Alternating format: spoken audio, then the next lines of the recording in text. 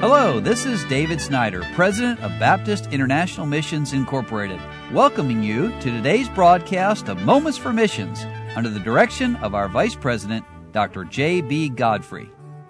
Well, I've been trying to speak this week about the unspeakable gift of God.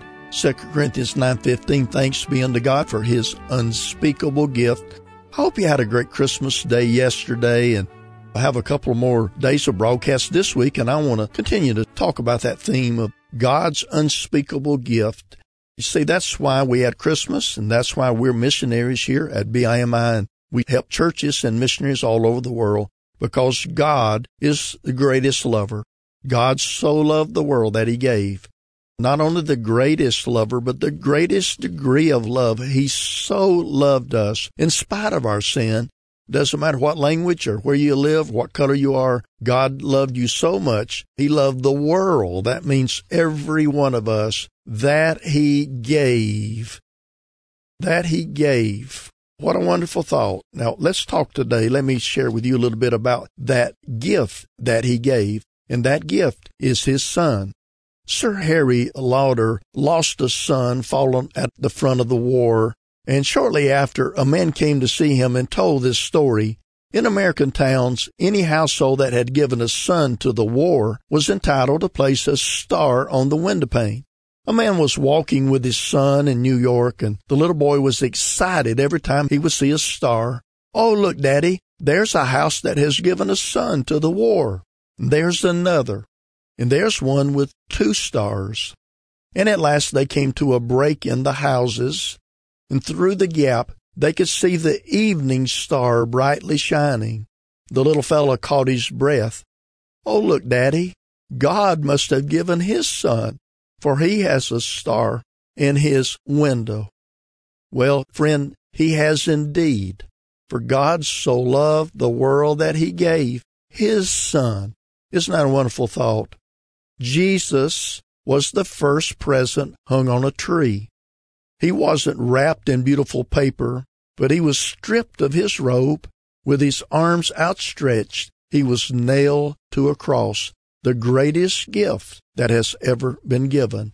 And then look and think the greatest opportunity that whosoever believeth, whosoever is a wonderful word that reaches out to you.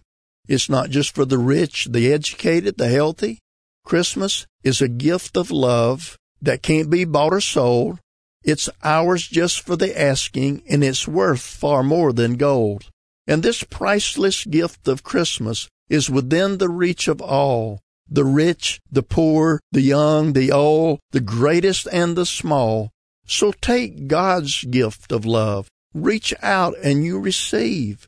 And the only payment that God asks is just that you believe. Well, it is a wonderful opportunity. But then there's also the great deliverance that it brings. It says that we should not perish. And the real joy of Christmas time is the joy of sins forgiven, no fear of death, no fear of hell, no separation from our God. And then as we finish this thought, the greatest result is, but we will have everlasting life. The gift of God is eternal life through Jesus Christ our Lord. In the Old Testament time, you see so much sin and death and judgment.